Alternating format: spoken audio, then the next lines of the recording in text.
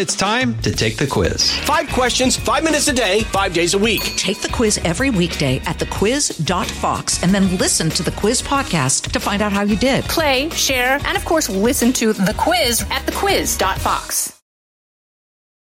From high atop Fox News headquarters in New York City, always seeking solutions, never sowing division. It's Brian Kilmeade.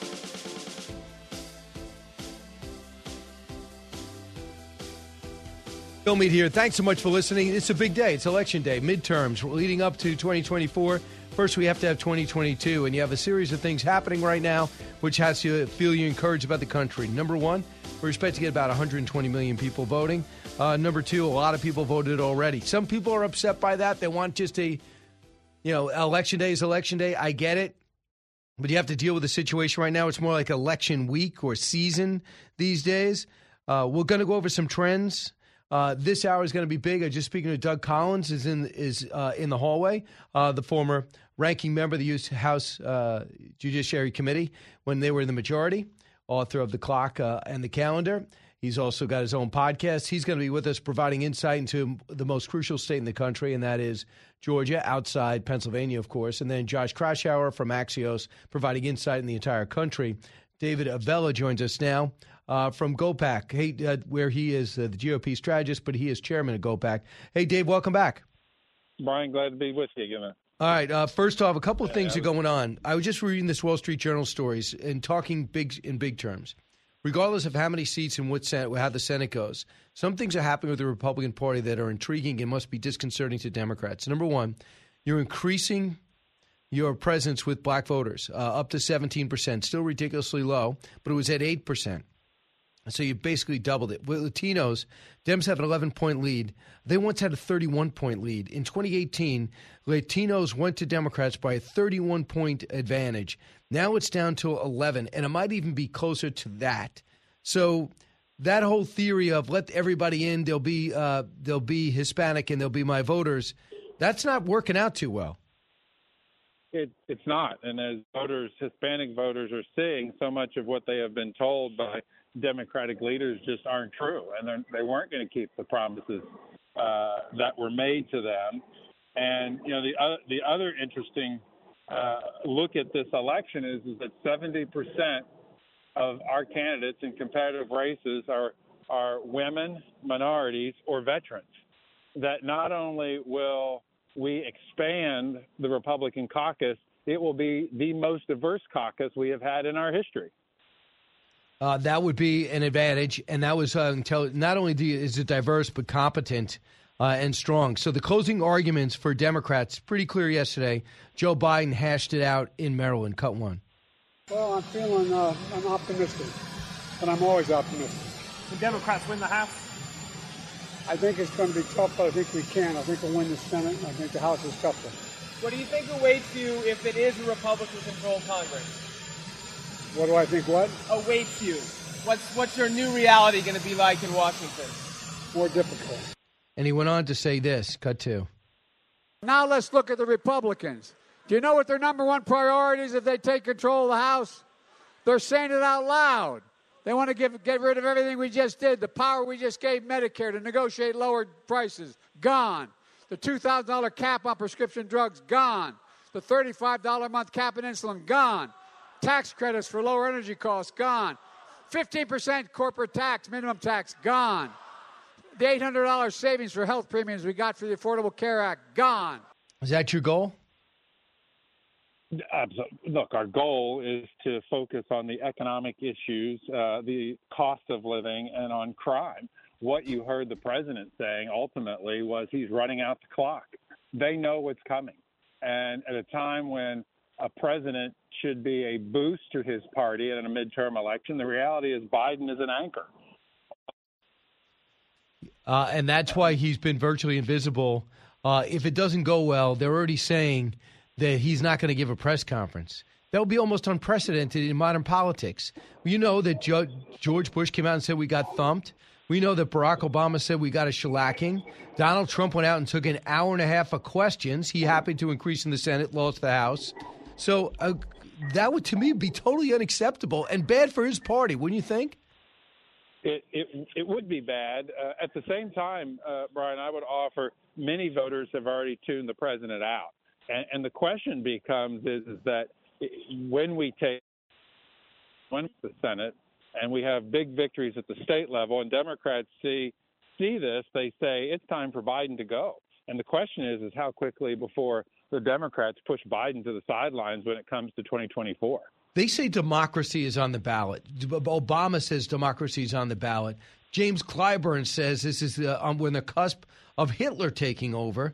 And then we have the president of the United States says the candidate for governor in Arizona, Katie Hobbs, comes out and says this will be the last time. If we lose, this will be the last time there is a vote in America. What a ridiculous message. One of the many ridiculous messages that the Democrats have, but that they ultimately get away from. For example, let me give you another one. I suspect after today, Democrats won't be for getting rid of the filibuster. I bet the Democrats will no longer want to expand the Supreme Court now that Republicans will be in charge and will decide, will have a big say in who gets on the Supreme Court. Every so often we hear a new silly line from the Democrats, and this is their current one, that somehow democracy is on the line. Well, democracy is on the line. People are going to go vote, and we're going to make a decision about the direction of our country. And the way they present it just isn't in line with the majority of Americans. If you look at any survey, Americans are proud to be Americans. They believe in our country. And while they may be unhappy with the direction of it, it's no other place they'd rather live. And so it's completely contrary to what you hear from Democratic leaders these days. One of the things happening where the turnout's always been pretty strong across the country, it's not strong in New York City. I don't know if you heard, but the turnout is not good. Early vote is very light in these 9 days leading up to Election Day, which is today. Overall, lack of enthusiasm. 432,000 people came out early. In 2020, 1.19 million came out early. Now, you know this election stuff, David Avella, better than most. That usually doesn't spell success for a Democrat in New York City. That's where the base of the Democratic Party is. So if your base is not turning out in big numbers. Now, could they very well do it today on Election Day? They could. There could be a big turnout. If you're Hochul and in the 5 or 6 congressional races that are going on in New York that very well could go from Democrat to Republican, not only do you have to be concerned about the base not turning out, you have to be concerned about looking at the numbers that independents by double digits favor the Republican candidate. So you take a strong Republican turnout, you take independents favoring Republicans, not only in New York, but across the country, and you take a weak Democratic turnout, and it doesn't have to be, Florida doesn't have to fall out. Every percent down it goes, it's better for Republicans. And there's going to be a lot of surprises tonight. Let me offer to you that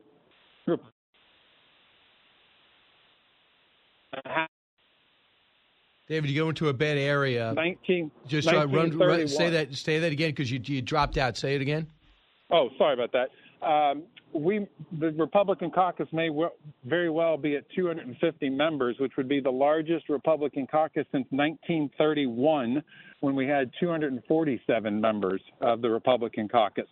And we're well positioned to be at 53 or 54 in the U.S. Senate, which keep an eye tonight, Brian, on Bedford, New Hampshire, which is historically been the biggest Republican county. The last couple elections, it has been far more competitive. But Bolduc comes out of New Hampshire with a win in Bedford, and he'll be on his way to victory. And if we're winning New Hampshire, we're also going to be winning Arizona and Nevada and Georgia and Colorado. And it's going to be a big night for Senate Republicans. I know the GOP certainly thinks so. David Avella, thanks so much. He's chairman of GOPAC, and he's been working hard to have this day become a success for the Republicans. Thank you, David. Ryan, thank you. Hey, you want to go inside Georgia? The best of the business. Doug Collins is here, the former ranking member of the House Judiciary Committee. Did such a fine job defending the president on impeachment. He's going to be in studio, and then we'll talk to Josh Kraushaar of Axios. You listen to the Brian Kilmeade Show. Big midterm election day. So glad you're here. The Brian Kilmeade Show, sponsored by Crunch Fitness. Interested in owning your own business in a growing $30 billion industry? Check out Crunch Fitness at crunch.com. More of The Brian Kilmeade Show coming up. From the Fox News Podcasts Network. I'm Ben Domenech, Fox News contributor and editor of the Transom.com daily newsletter, and I'm inviting you to join a conversation every week. It's the Ben Domenech Podcast. Subscribe and listen now by going to foxnewspodcasts.com. Out of the gates and ready to go. Hey, it's Hutton and Withrow. Hot Mike is here on the Outkick Network. We've got your afternoon covered with the latest sports discussion, and it's available wherever you find your audio. Daily analysis and news. He is hot. I am Mike. Actually, my name is Chad. His name is Jonathan, but you get the picture. We're going to bring it every single day. Whatever you want to call us, we'll respond to. We just want you to respond to what we're dishing out every day. And while you're here, we hope you subscribe to the podcast, like, subscribe, and share.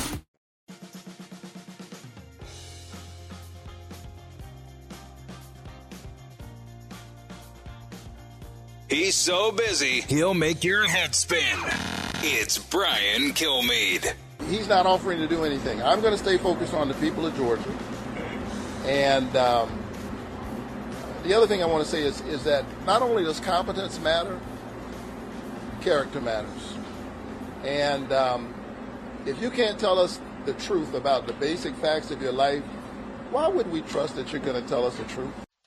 Wow, Raphael Warnock going there. The Reverend comes out and says, well, competence matters and so does honesty matter. So with me right now is Doug Collins, who ran for that Senate seat a couple of years ago. Doug is a former ranking member of the House Judiciary Committee, congressman from Georgia. Your reaction to Raphael Warnock's closing argument? Wow, I would ask the same question of Raphael. Let's be transparent. What about your issue with your wife and your child support and your kids, which has never been discussed, and you're not being very open and honest about it? You want to talk about competency? Let's talk about competency, voting for bills that Inflation Reduction Act, and all these other, which only hurt Georgians. So, look, I get politics, I get this, run, but at the end here, don't be, you want to be blatantly hypocritical here. That's exactly what's happening. He's not being transparent.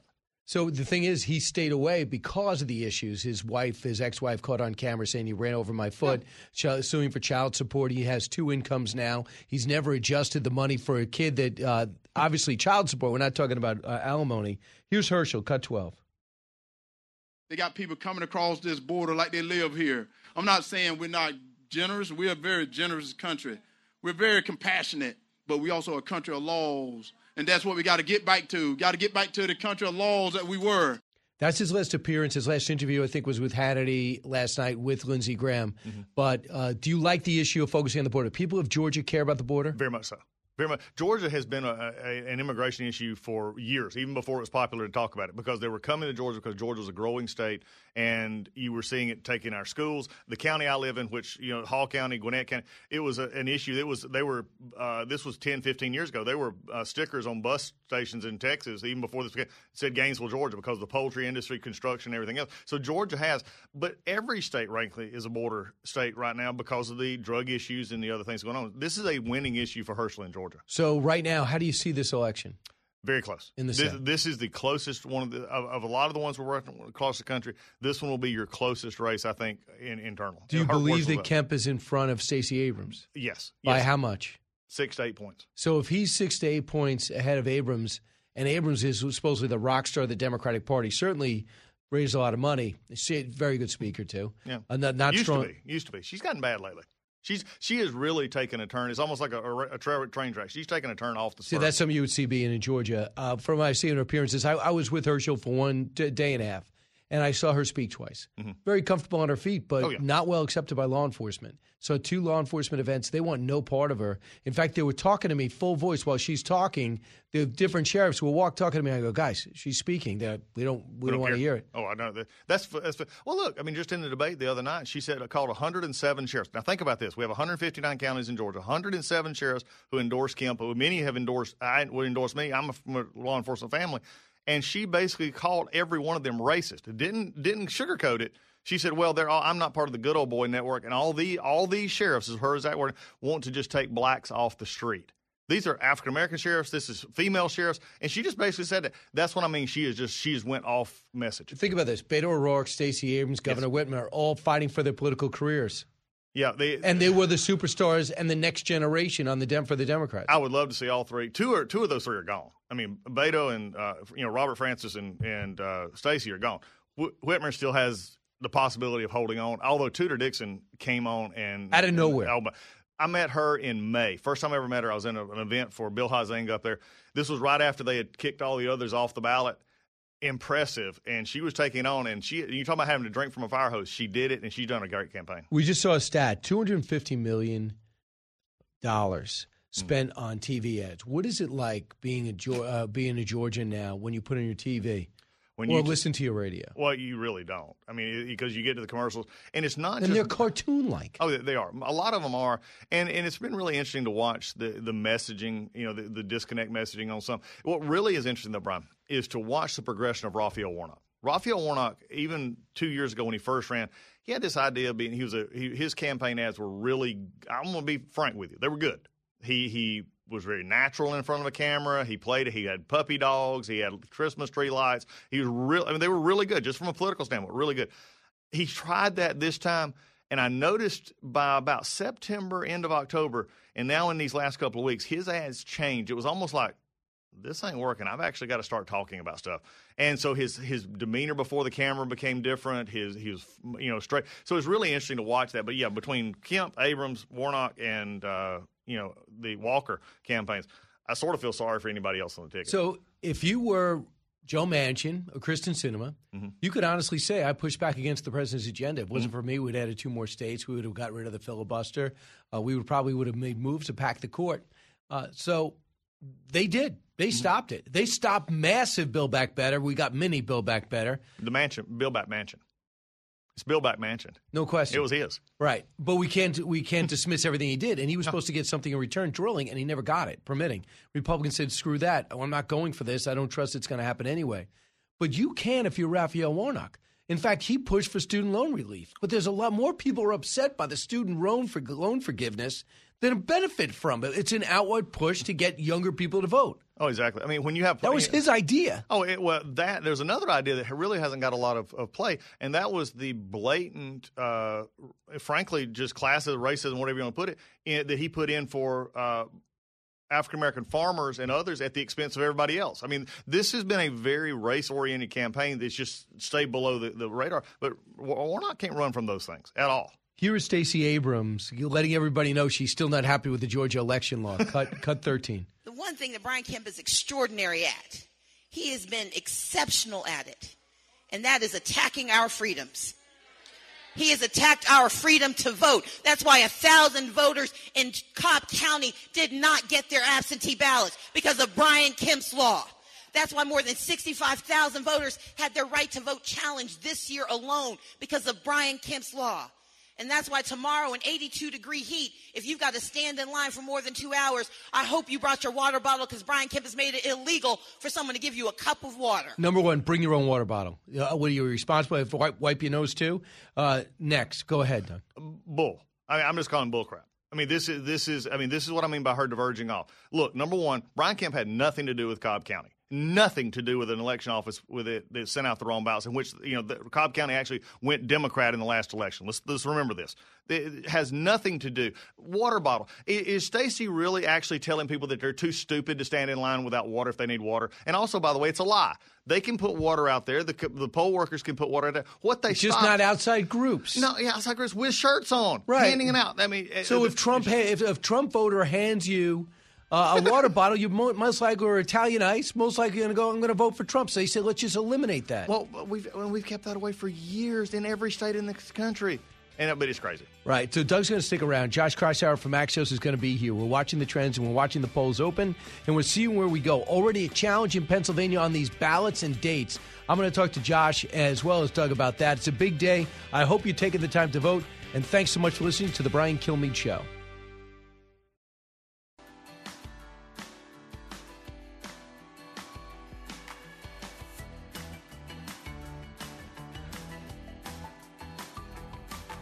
Information you want. Truth you demand.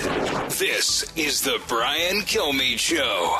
I think there was this kind of fool's gold, this idea that the threat to democracy is so severe in the wake of this insurrection, in the wake of these election deniers possibly grabbing control of the government, that was something that you had to talk about.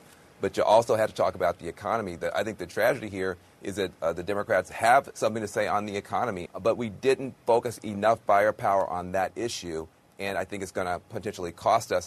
Van Jones oftentimes gives great analysis. I think it's another time. I was shocked to see democracy's in the balance. This could be our last election if Republicans were to prevail. Josh Kraushaar is here. He doesn't get caught up in the rhetoric, just the facts. Senior political correspondent in Axios. And Doug Collins, we met his financial demands. He will stick with us the other half hour. Josh, what I love that you did here is knock down. It's such a huge country with so many dramatic, so much drama inside these congressional races. What to look for, where do you start? So the 7 important election night bellwethers, what is one we should all look at? Well, look, I always like to look.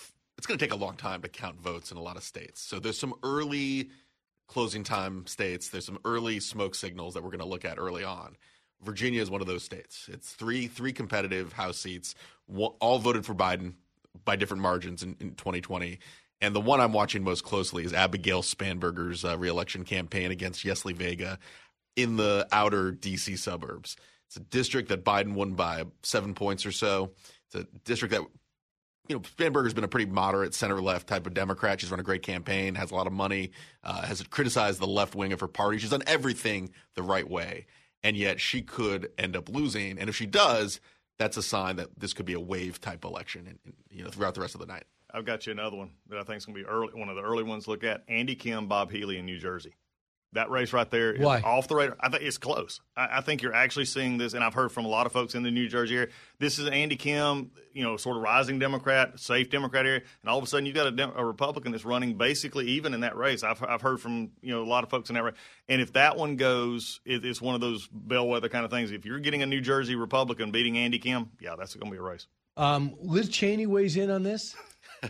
She endorsed look, she's actually built some alliances with some of these national security-minded Democrats. So, and she's got a CIA background. Spanberger, Slotkin. Look, it could be a rough night for Liz Cheney because Slotkin, that's another Democrat who's hanging in there, running a competitive race, a well-funded race. But look, those are races that could fall in a Republican wave, and it could be just the beginning of what could shape up to be a big night for Republicans. What's interesting is if there was a record, and I just bring this up, the people that have a record of pushing against the agenda that Republicans believe yielded this inflation is Manchin and Sinema. It's hard to just say I was against all this when you didn't vote against all this. I feel like it's not just a messaging issue. There are a lot of people that are Monday morning quarterbacking on the Democratic side, and I think they make some good points about the Democrats not talking about the economy. But the real problem is that the first thing President Biden did at a time when the economy was in good shape was put $1.9 trillion in spending, despite Democrats, moderate Democrats like former Clinton former Treasury Secretary Larry Summers, a lot of really savvy Democratic advisors saying, don't overstimulate this economy.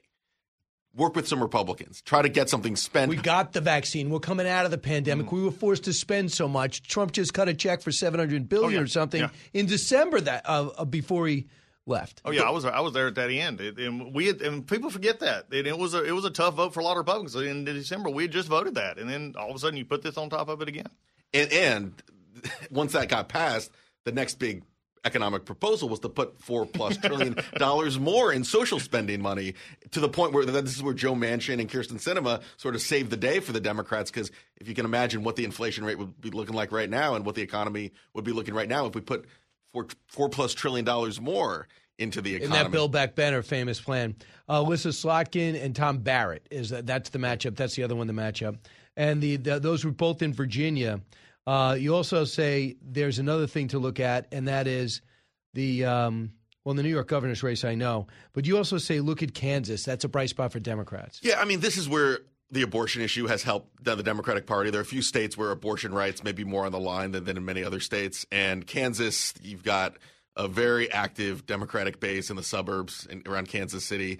And there's a lot of scar tissue around former Governor Sam Brownback. He's a Republican former governor who really, there's a lot of scar tissue. In what? He cut too much? Cut he cut taxes, but he also cut spending an awful lot, cut school funding, cut a lot of programs in the state, and his job approval is low, and a lot of the Republicans who have connections to Brownback have found themselves in a little bit of trouble. Yeah, it's going to be interesting in Kansas, and Chris Croft, one of the leaders out there in the legislature, some others. But the interesting thing is Kansas was the first out very quickly with basically blatant lies from the left on the abortion. That constitutional amendment that everybody made such a big deal about, they said, oh, this will shut down abortions completely right this minute. No, it wouldn't. And the pro-life community out there was caught flat-footed. They didn't fight back. It's going to be very close, but I think it's an issue. Josh, the thing is, this whole abortion thing in August looked a lot in July, looks a lot different. The Dobbs decision looks a lot different now. And it didn't seem like all the experts understood that this could run its course, that sooner or later we're going to realize this is a state issue. And Zeldin started cutting heads and saying, listen, I might, and Rubio was the first that I can remember. I'm pro-life, but Florida isn't. I'm not going to get involved. It's whatever the weeks are. And then you had the same thing. Zeldin cut an and goes, I'm not touching it. I'm pro-life, but I'm not touching it. And I think even Democratic voters in these blue states, New York, Oregon, New Mexico, they know that abortion policy is not going to change. And they have a lot of other big fish to fry: the economy, crime, the border, and some of those southwestern states. So, even you're seeing low Democratic engagement. That's why we're talking about New York. That's why we're talking about Oregon and these governors' races. Democrats don't feel like they need to show up and protect abortion rights because they don't feel like that is at stake in this election. So, if you guys would check my text messages, it's all about, does Zeldin really have a shot? And it's been all summer because he had the military background. He's Jewish, and he was successful in a purple area on Long Island. Josh, Trafalgar says he's up 1 or down 1. Everybody else says he's 4 or 5. What do you think? Well, look, I like to look at where the candidates are spending their time in the final few days. And I'm struck by the fact that Zeldin has spent time in New York City, at subway stops in the Bronx and across Queens. I mean, these are areas you don't usually see a Republican statewide in New York. And it suggests to me that if Zeldin makes this close, if he has a chance at winning, it's going to be doing surprisingly well among non-white voters in New York City. I also was surprised to see Kamala Harris in Manhattan trying to turn out Democrats in the final few days. Yeah. That's something you don't see very often either in a New York race. Well, I agree with Josh completely, except one thing about it. You saw Hochul here. I mean, you see, and she was in and it's like, okay, you always go, where are you having to firm up your base? And that's it. So the other thing is, when it comes to crime, I'm amazed that it wasn't, this is my approach to crime, this is my approach to crime. It was, crime is a huge problem. And Hochul's saying, why are you making such a big deal of it? You're being sensationalistic about it. And then she calls in these celebrities. She's got Kamala Harris. She's got Jill Biden. She also has the President of the United States. She has Bill Clinton, the former President of the United States, all speaking for her. And Bill Clinton, with the instincts that you can only read about, that you think he'd write books about, says this over the weekend. Lee Selson, he makes it sound like Kathy Hochul gets up every morning, goes to the nearest subway stop, and hands out billy clubs and baseball bats to everybody who gets on the subway, doesn't he? It looks like he's auditioning to replace Dwayne Johnson in all those movies. So tell me how you think that went over, because at the same day there were 2 stabbings in subway crime. By the way, it's up 40%. It's the highest in 20 years. Yeah, Brian, there's a certain dismissiveness in certain races with certain candidates about the issue of crime. Now, the Democrats that are actually going to do well tonight, maybe survive the red wave, a potential red wave, Josh Shapiro in Pennsylvania, who has not dismissed the crime issue in Pennsylvania. Now, you could criticize his record, perhaps, as Attorney General, but he has run to the middle and he's addressed concerns about crime. Oregon is the opposite, right? New York and Oregon, you have Democratic candidates, Democratic governors who almost pretend that there is not a crisis at play, and that's the worst. That's the worst thing you can do as a politician. When voters are telling you something, that we need something addressed, to dismiss it, to joke about it, to laugh about it, that gets the opposition motivated more, and it also alienates those swing voters that really are concerned about crime. Doug, he's a friend of yours. Yeah. And you know that he has been unwavering in pushing the crime. And the thing is, sadly, we get more and more examples. Most caught on tape yesterday. After those, we had 2 incidents, 2 subway attacks. A 44-year-old was stabbed in the neck, and then a 54-year-old saw a woman being assaulted. He went over. He gets stabbed in the arm. Yeah. So it's really that funny for Bill Clinton to come out and say that? Well, it shows out of touch Bill Clinton is. He thinks he can just come do his old normal shuck and jive and everybody will just go on. But no, Lee has been on this case all along. And the Oregon, what's really interesting to me is nobody's made a big deal about Oregon as much as you see. You got half the state wanting to join Idaho. I mean, give me a break here. You're not exaggerating. Yeah, I mean, I'm not. Literally, there's on the ballot out there. Half the state is trying to join Idaho. And then you've got, and what is interesting is I've got some friends out in Oregon. The hunting community, the outdoors community is really getting behind Drazen out there on this Republican Kristen side. Drazen. Yeah, and so Oregon is, it's going to be a little before we find out, but it's interesting. Go ahead. Well, yeah, Oregon is interesting too because there was a referendum that passed a few years ago legalizing hard drugs. And the Republican and the Independent are saying, let's get rid of this law. Coincided with a huge spike in crime, homelessness, disorder in the streets of Portland. The Democrat is doubling down on her support of this referendum. The Republican and the Independent saying we need to change things. Before we move on, what is your sense, Josh? Josh is here with Axios and Doug's here with George from Georgia. What's your podcast, by the way, Doug? Doug Collins podcast. All right. So, Josh, what is your sense? How close is this race for governor in New York? I think it's going to be very competitive. It's hard to imagine a Republican winning in New York State. But, look, I've talked to Democrats that are very worried about the vibes in the state. They feel like the governor's race is a safe way to register their discontent, and that's giving Lee Zeldin the fighting chance. Just so it was interesting, this story today on CNBC, this guy, Bernard Schwartz, gave Hochul $69,000, and he said, I'm really worried because she's not talking about the economy, she's not talking about crime, but still wrote her the check. She's great at collecting money. She just has no experience. I don't think she expected to have a real race. And I'll just bring you this. What do you guys think about this? Only 432,000 came out to vote early in the midterms. In 2020, and I know it was a presidential, it was 1.19. So that's considered very low. Conventional wisdom is Democrats would pay the price on that. You're not thrilled. You don't love that stat. Early voting can be very tricky because you're comparing apples to oranges, and more people are voting early now. So it's hard to make these comparisons. State by state, you're seeing different dynamics, but I think any extrapolation of the early vote can be very, very risky to do. I think you're also going to have to look at where the early vote is. You can do it better now. The data's out there, and you can look at it, and I think Josh is right. But it's interesting, like in Georgia, the Democrats are very concerned because the Georgia turnout early votes, where it's coming from, is lower than what they projected. When we come back, leadership on the Republican side. If they get the majority, does Mitch McConnell have the votes to be majority leader? After all, Rick Scott now backing off, and the former president of the United States making it clear next week is the week he declares. But who he took a shot at over the weekend is certainly noteworthy, as a lot of people scratching their heads. This is the Brian Kilmeade Show. Both sides, all opinions. It's Brian Kilmeade.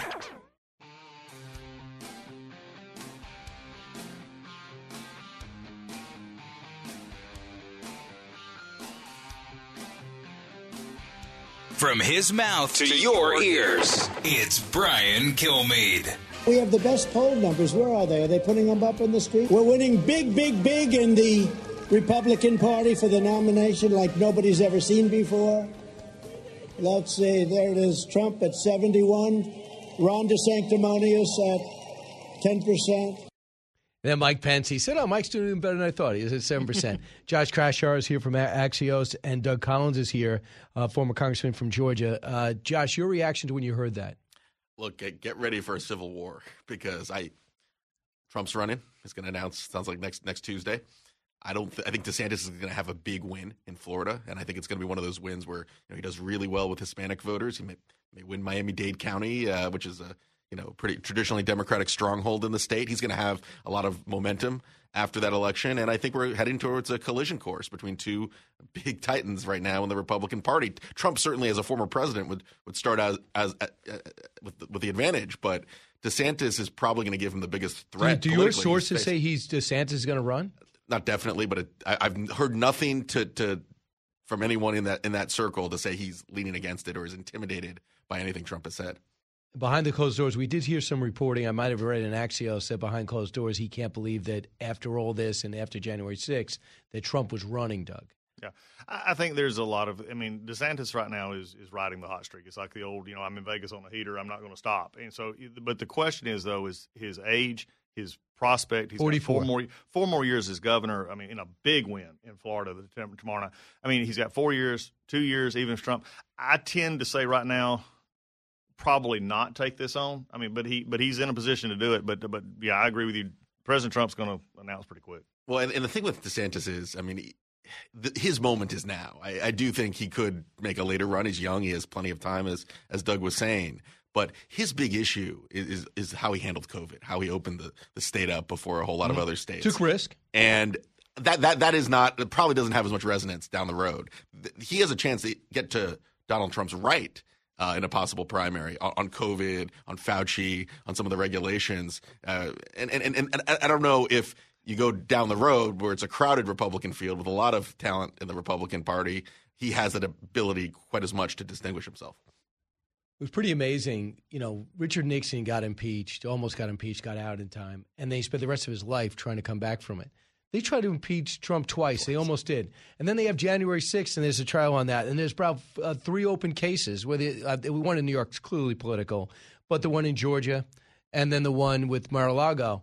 And he's going to run as a front runner by far. We've never seen anything like this in our life. But I remember, I'll go back to a story. The first week we were back in 2017, president got elected. He was inaugurated. We get in, and I remember Josh seeing a lot of the folks in D.C., and I had these reporters come to, can you believe he's doing this? Can you believe? I said, yeah, he ran on it. He is the most unique person in politics in the last, however many years you want to put it, because the crazy thing about it, whether you agree with it, disagree with it, if he says it, he'll do it, and he has such a Teflon coating.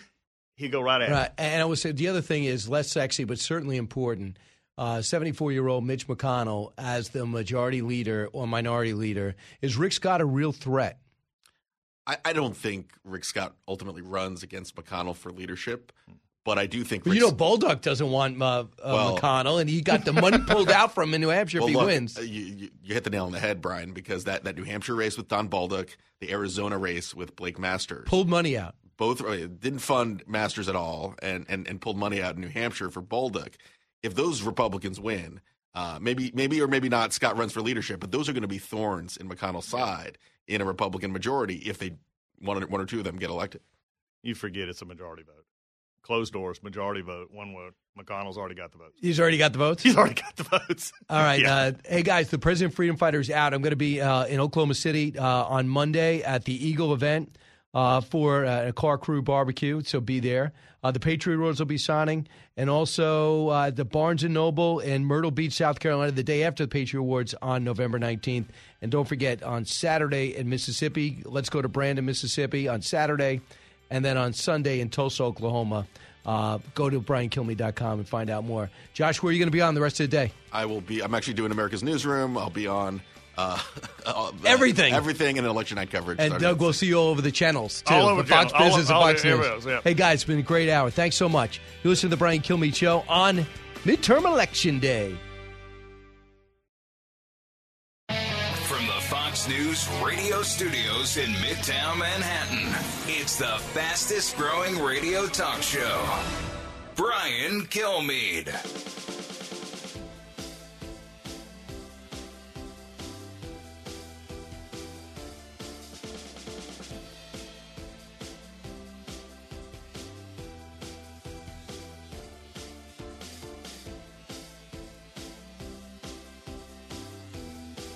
Hi, everyone. Welcome to the latest moments of the Brian Kilmeade Show from 48th and 6th in Midtown Manhattan. Heard around the country, heard around the world.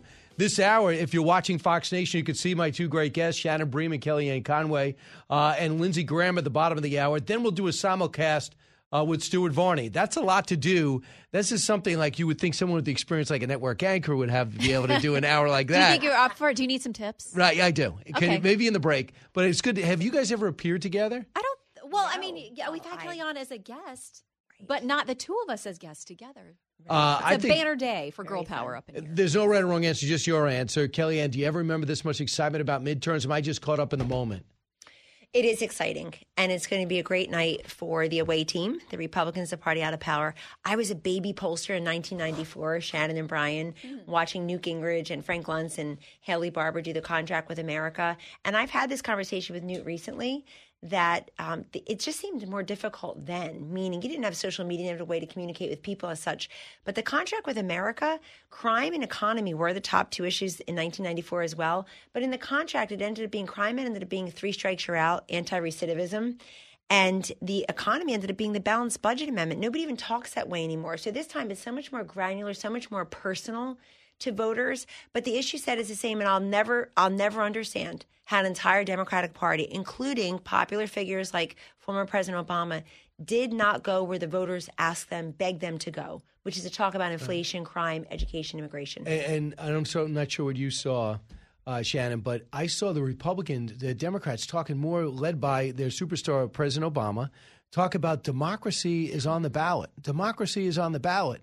And I was shocked by that. And then Katie Hobbs came out and said, this could be your last election if if Republicans prevail. Uh-oh. Is that a little hyperbolic or? Well, I mean, this is like when I had Representative Clyburn on Sunday, and he had made this comment that this may not only be the end of democracy, this could be the end of the world. And when I confronted him with that, he said, I didn't say that.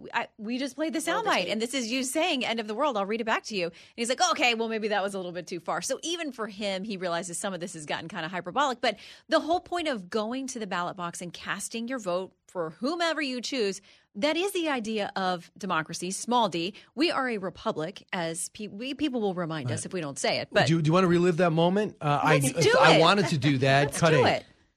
Democracy will be ended. The world will continue to exist. The world was here before Hitler. The world was here after Hitler. That's what we're saying. No, the world will not end. The kind of world we have, the kind of country we have, we've got to decide how do we want to exist in this world. And that's what we're talking about. Congressman. And people want to deny it, that's fine. But the facts are very clear. I've studied history all of my life. Okay. I taught history. And I'm telling you, what I see here are parallels to what the history was in this world back in the 1930s. So, Congressman, in Germany, in Italy. And then you followed up and made him just walk back? You really think we're on the cusp of, does he really believe we're on the cusp of Hitler's Germany? Well, he pretty much stood by that. And I said, well, are voters to infer from that then that if they don't vote for you, for Democrats, they're voting for something akin to the rise of Hitler? Because I don't know what the message is otherwise. It sounds like that's what he's saying. And he's gotten a lot of pushback because he invokes that imagery a lot. He has in the last few years.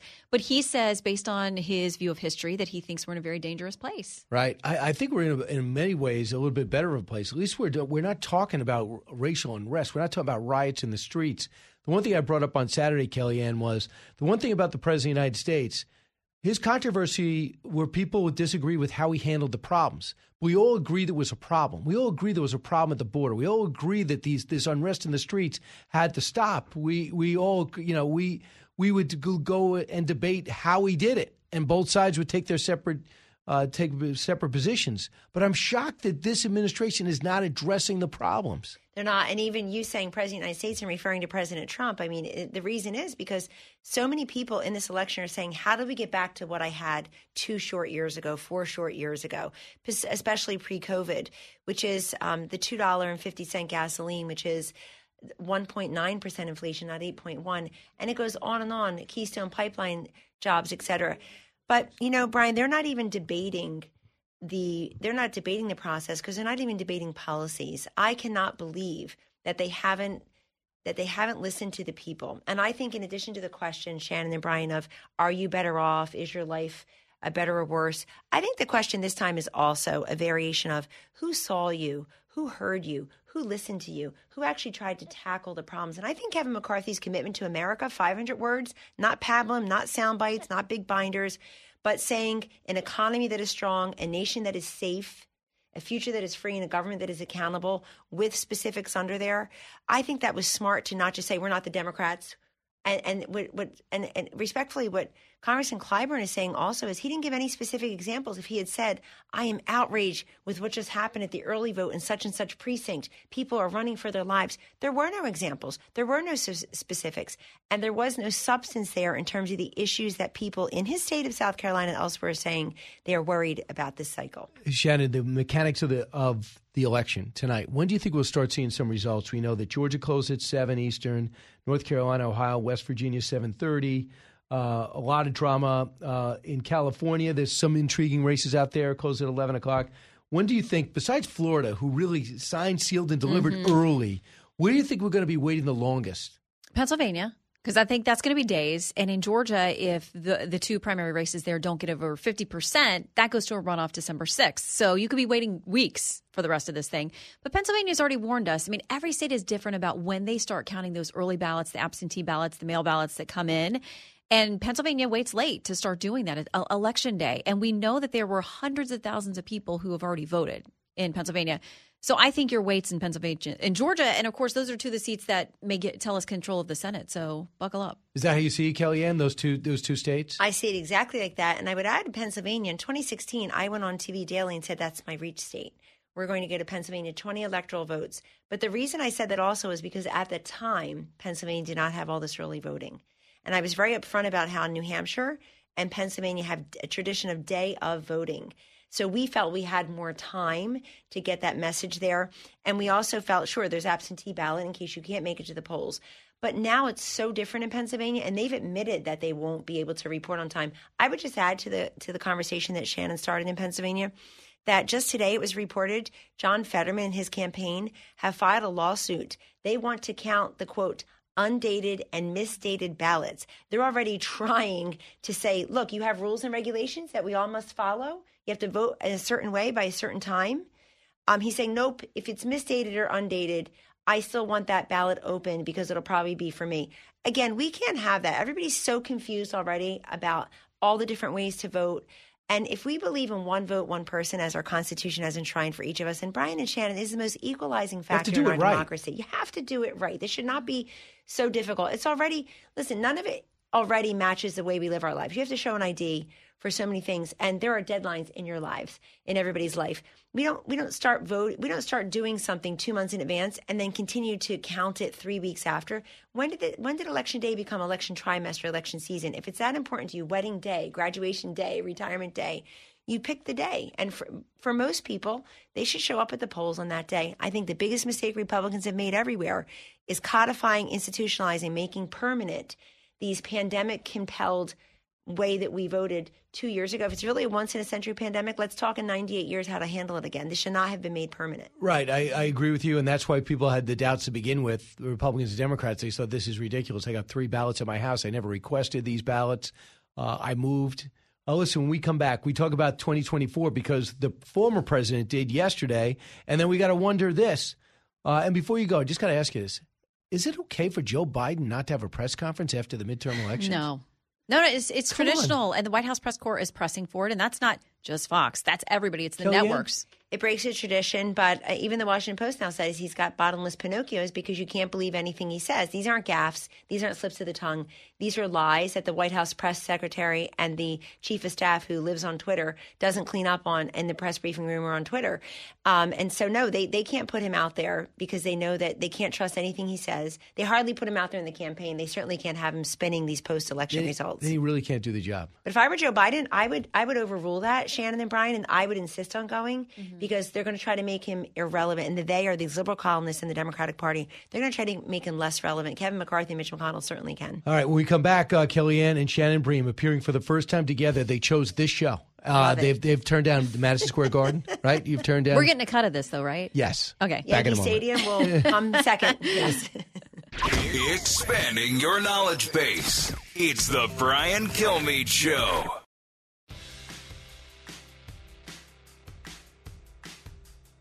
A talk show that's real. This is the Brian Kilmeade Show. Costs them too much money. They can't count. No one's building new coal plants because they can't rely on it, even if they have all the coal guaranteed for the rest of the existence of the plant. So it's going to become a wind generation.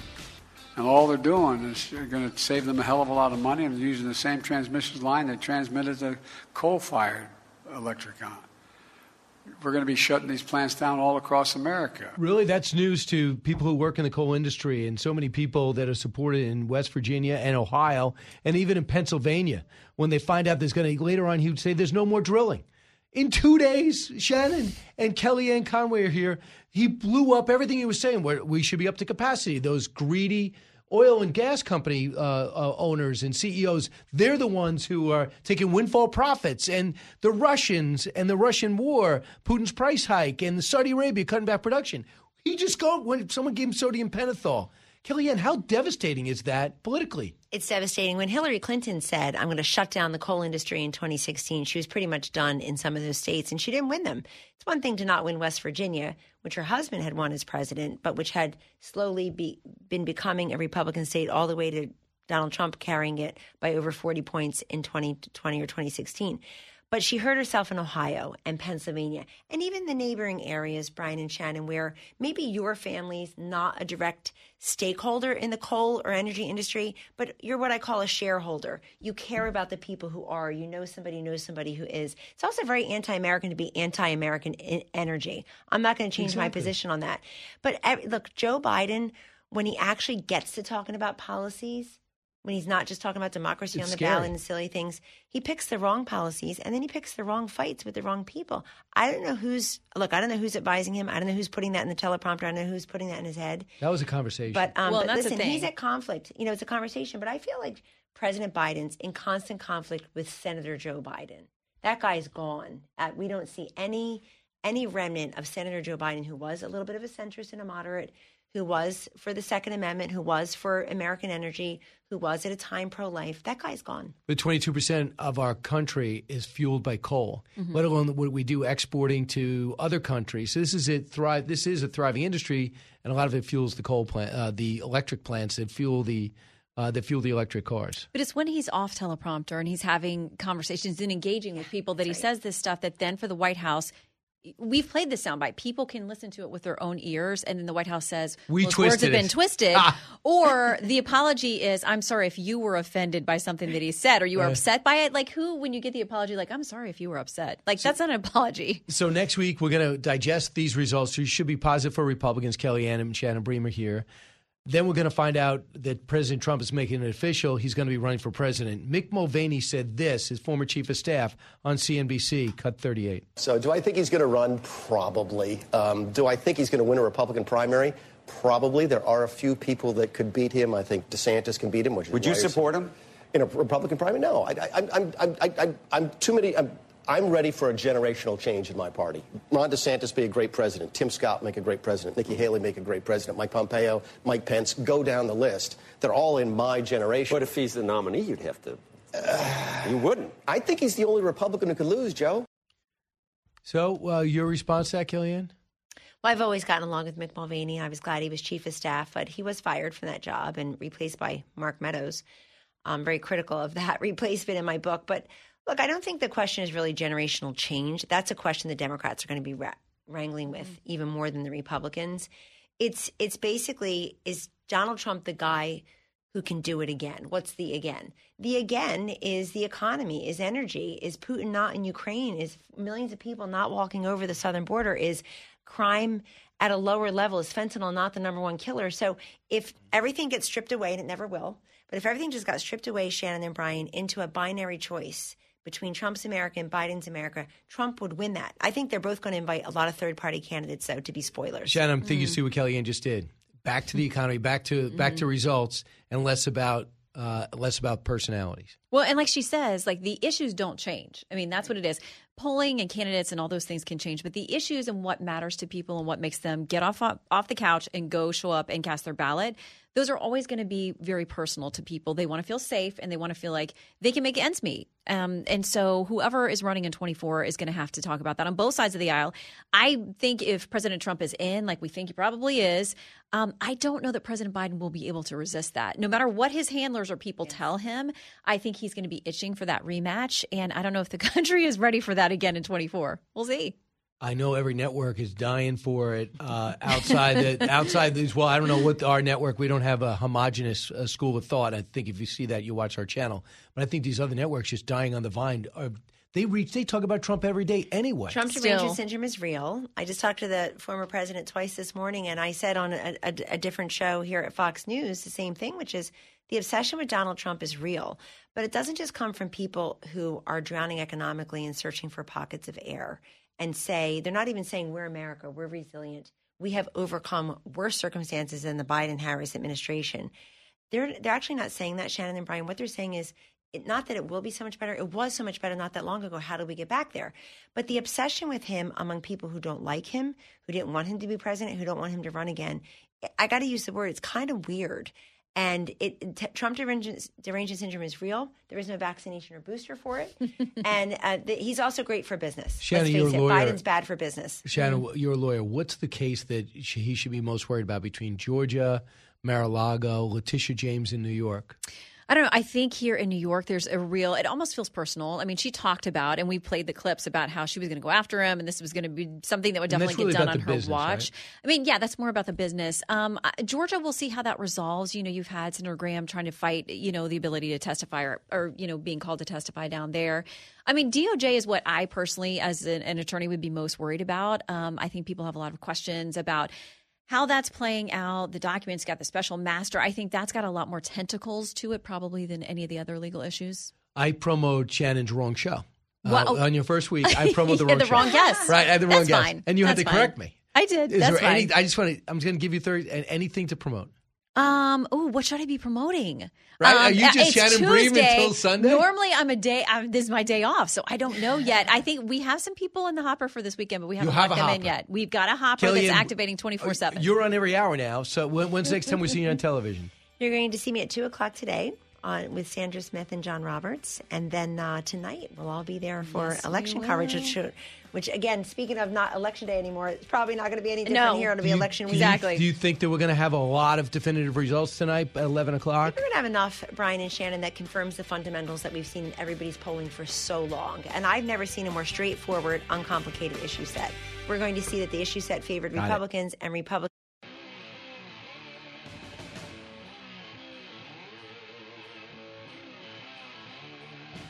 A radio show like no other.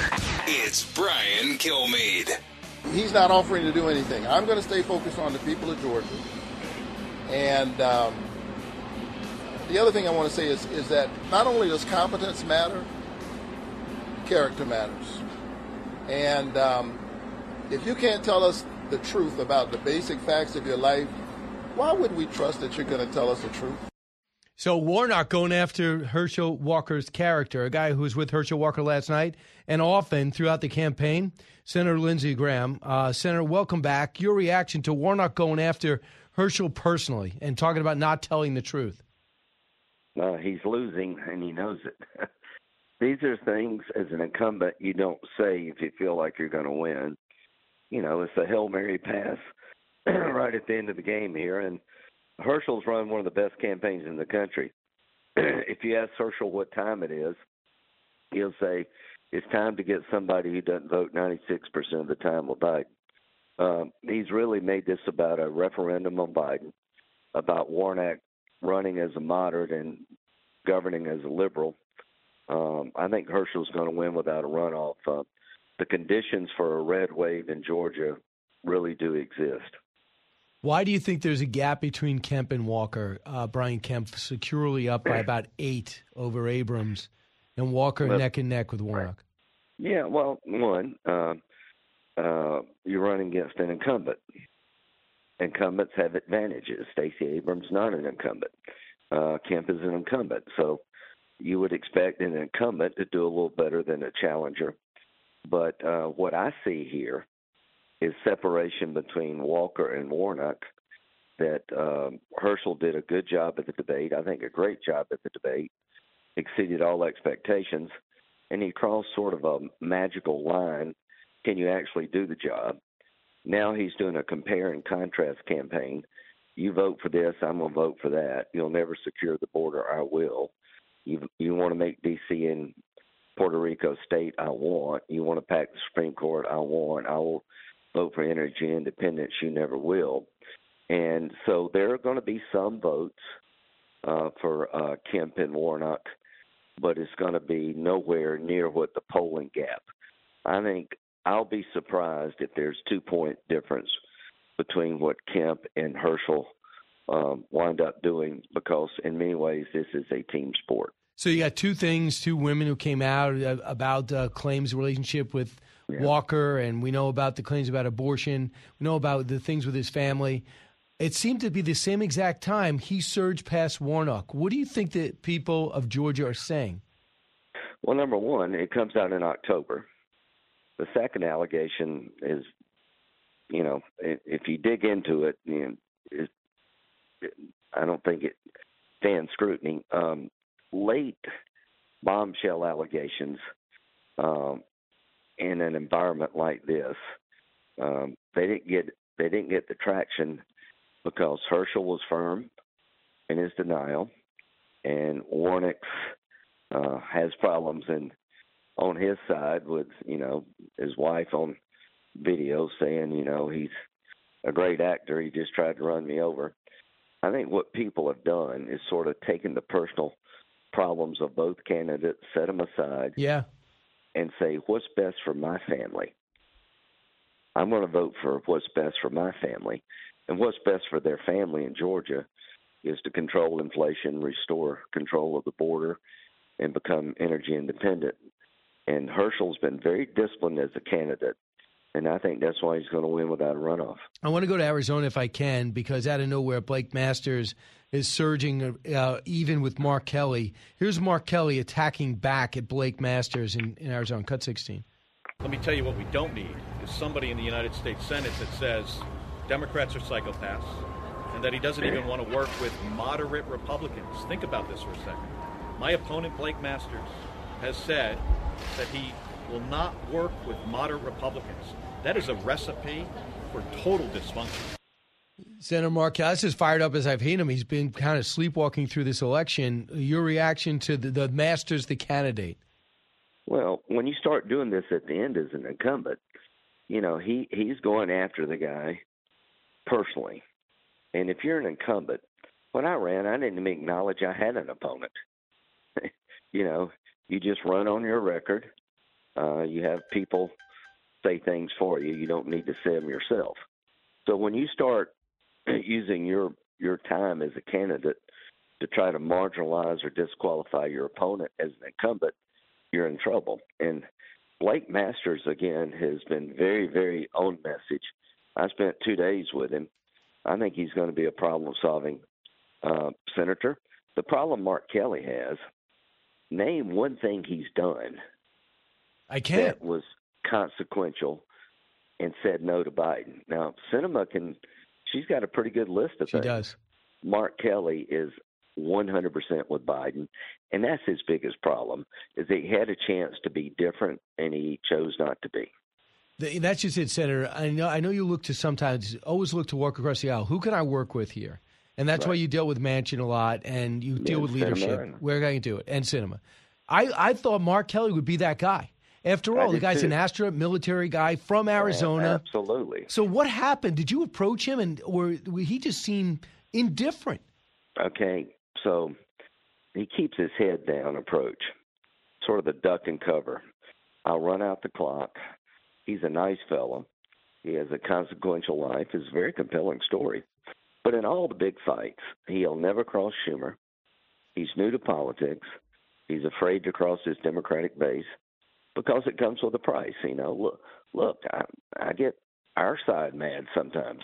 I just try to do what I think is best for the country, and sometimes you have to take a path different than your own base. Mark Kelly is never straight at all. He's got a good tone. He's got a good attitude. He's a nice man. But when it comes time to break or to really put a deal together that's going to rub people wrong, he's AWOL. The president last night, the former president last night, was campaigning for J.D. Vance, and at which time he did not announce he's running for president. He said he's going to do it. Basically, he says he's going to do it next week. Here he is talking about the country that he left as opposed to the country we're in. Cut 37. And perhaps most importantly, we're a nation that no longer is respected or listened to anywhere around the world. We are a nation that in many ways has become a joke. We are a nation that is hostile to liberty, freedom, and faith.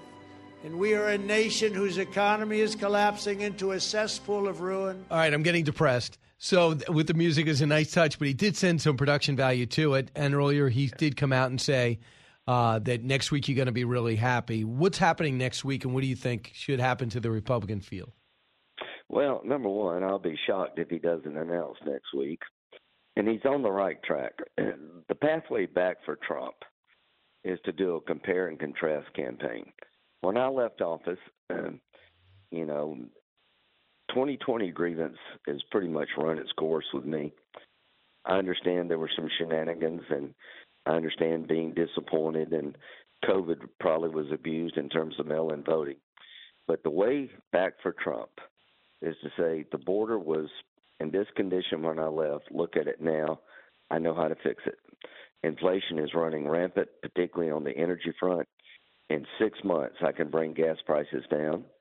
I can restore our credibility abroad and talk about making life better for Americans. If he will give a plan, put a plan on the table right, to right the wrongs of Biden, I think he can win.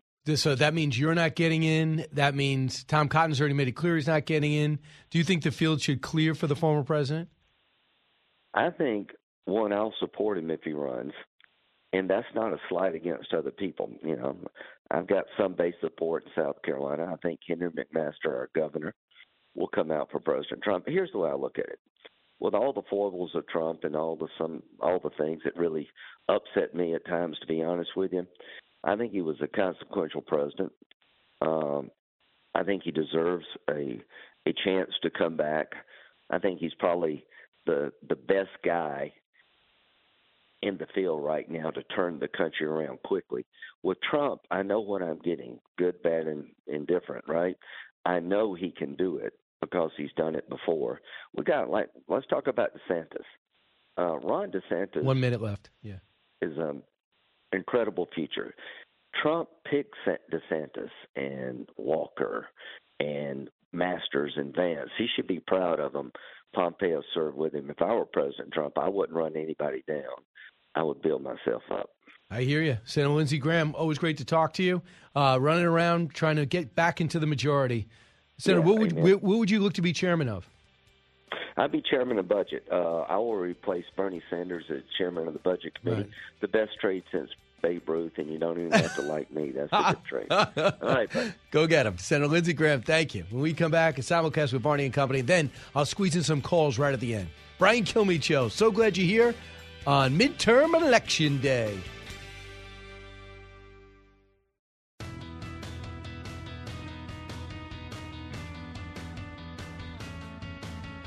Now, the Brian Kilmeade Show joins Fox Business's Varney and Company with Stuart Varney, live on your radio and on Fox Business. Here's Brian Kilmeade.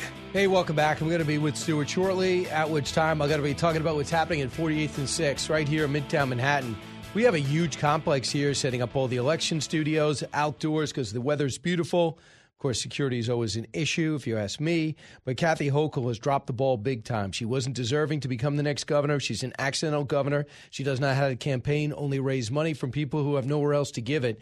Lee Zeldin has outworked her, down by 14 in mid-September, closed the gap to single digits, and now between 1 and 5 points. Let's listen in to Come on in, Brian Kilmeade.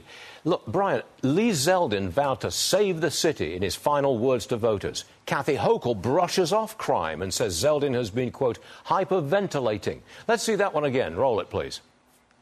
He has been hyperventilating, trying to scare people for months. And New Yorkers are onto it. All the legitimate media organizations have called him out for what he is doing, fear-mongering. And I'm not even talking about the statistics. You can check that out yourself. Brian, I think crime got to her, and she's realizing it. What do you say? 20-year high in subway crime. It's a fact. Yep. Bill Clinton thought it was funny to be hyperbolic and cartoonish about it. Nobody else does. One day after Bill Clinton makes his comments, 2 people were stabbed in the subway. One 54-year-old saw a woman being assaulted, jumped in, got stabbed in the arm. The other one got stabbed in the neck in the subway. So continue to say it's funny where Bill Clinton comes out and says, what do you think? She gets to hand out billy clubs and bats before people go in the subway and the crowd roars? Certain things have to happen for a Republican to win. You have to have an extremely inept opponent, and he has it in Governor Hochul. You have to have somebody that is good at raising money and almost nothing else, who doesn't have good aides around them to let them know inflation matters and crime matters. Both things, according to some reports we read today, have donors calling her up saying, what are you doing? You got to understand what the people are going through. Where's Lee Zeldin today, Stuart? He's actually all in New York City at subway stations, walking around. When I was going to Penn Station, they're handing me forms as I go down into Long Island Railroad. I'm thinking to myself, Lee Zeldin, a Republican governor candidate, has enough wherewithal to understand that these Long Islanders commute and New Yorkers, sometimes they go back and forth in the subway. Let them know we matter and we care. He also did a good job with the New York Jewish vote. I think Lee Zeldin has a very good chance in today's election. I want to bring up Trump. He attacked Governor Ron DeSantis in Florida. This was during a rally. DeSantis' name is on the ballot today. Will Trump's comments, his attack, hurt DeSantis' chances at all? Well, I mean, he did say you re-elect Ron DeSantis yesterday when he was campaigning for Marco Rubio. And there's a little bit of tension between them right now because he feels as though he gave Ron DeSantis the boost he needed to get the nomination, ultimately become governor. But Ron DeSantis' performance has been nothing short of sensational. I mean, what he has done as governor and the confidence in which he did it, and now again after that horrible Hurricane Ian, the way he just sat there rebuilding bridges, grinded it out, put bipartisanship into play, never said a cross word about the president, understood that Republicans and Democrats have to come together, put politics aside and stop campaigning. So almost everything he's done instinctively has been correct. But I think President Trump is trying to clear the field. He's trying to let everybody know, I'm running. You don't want any of this. I'm very curious to see what will happen. Because either way, think about this, Stuart. Even if he runs, they know it's it. And if you're Tom Cotton in your 40s, if you're 44-year-old Ron DeSantis, Mike Pompeo is 56, I think, you got your best years ahead of you. You could wait it out and fight it out in a jungle primary as opposed to taking on somebody who's the most popular Republican right now, although has baggage. Politics is fascinating and fun, isn't it? Especially if we get a red tsunami. Brian, thank you very much indeed for being here. We always appreciate it. I always appreciate the invitation. Thank you. Yeah, you're welcome, sir. All right, 1-866-408-7669. I haven't taken many calls. I haven't had a chance. Quick thing. I just want to go over. If I was to summarize what the Democratic game plan is, democracy is on the ballot. Think January 6th and think about abortion and women's rights. What the Republicans are saying, look what they're doing to education. Look how they put trans rights as first and foremost in their policy agreements. Think about 1619 Project. And first and foremost, too, think about what Donald Trump. They want to have Donald Trump the face of the party. So if you're in a small congressional district or if you're in a major Senate race, that's going to be the thing. Among the people who are critical of it is Van Jones. He said this on another network yesterday, Cut 9. I think there was this kind of fool's gold, this idea that the threat to democracy is so severe in the wake of this insurrection, in the wake of these election deniers possibly grabbing control of the government, that was something that you had to talk about. But you also had to talk about the economy. I think the tragedy here is that the Democrats have something to say on the economy, but we didn't focus enough firepower on that issue, and I think it's going to potentially cost us. And that is it. And they think they have a story to tell. And they think their story is much more positive than the president's been able to tell it. But you can't say he's not responsible in part for the inflation. You cannot say he's not responsible for the doubling of your heating and cooling bill. You can't say he's not responsible for the lack of diesel in our country. That's all about refinery capacity. You won't put them online, and you incentivize taking them down and converting them or mothballing them. That's why John Avalon sees what's happening, another network, sees what's happening in New York and says, this is a problem for Democrats. Cut 10. Let's just get real about the dynamics behind these midterms. There's a physics behind the pendulum swing of midterm elections. And this stat really captures it. When presidents are below 50% in their midterm election, they tend to lose an average of 46 seats since 1982. 46 seats. So you can see Reagan, Clinton, Obama, Trump, Biden in that category, unclear how many, but that's a benchmark to keep in mind. Mm-hmm. You saw Joe Biden campaigning in New York State, right? That's a sign of Democrats on defense. Yeah. Let's be real about that. In New York State. In New York State. And part of New York State, which has got Democrats worried, is the low turnout in New York City. Low turnout, when you know that most of your voters are in New York, says they're not enthusiastic, you're not worth their time to vote early, absentee, or on Election Day. So that's what has other people saying this could be the perfect storm to return a Republican to the governor's mansion in Albany, first time since Governor Pataki. Keep in mind, if you want to see me in person, and it's indeed a thrill, go to BrianKilmeade.com. I'll be in Brandon, Mississippi. From high atop Fox News headquarters in New York City, always seeking solutions, never sowing division. It's Brian Kilmeade. Thanks so much for being here, everybody. It's the Brian Kilmeade Show, 1-866-408-7669. Britt Hume at the bottom of the hour, but I don't want to diminish my guest right now, Karl Rove. On Election Day, midterm Election Day, who better to talk to get us an idea of how this is all developing, what could unfold, and when, as well as the impact. And when can we actually get results will be key. Karl, welcome.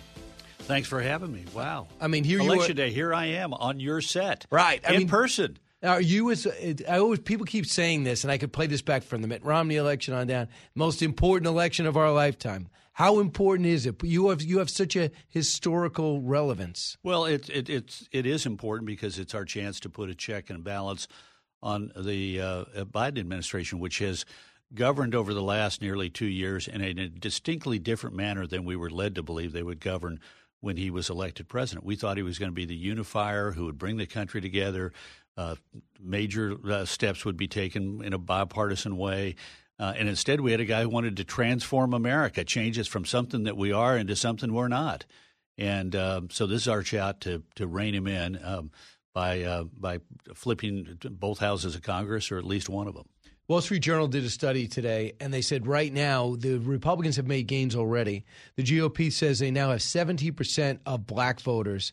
They said they would pick a Republican. That number was at 8% during Trump. Latinos, for the most part, the Dems have now an 11-point lead. It was a 31-point advantage for Democrats in 2018. So now it's down. In August, it was down to 5 points. This is significant. Before we get into individual races, something's changing. Yeah, look, it is, and it's going to be good for the country, good for the Republicans, but also good for the country.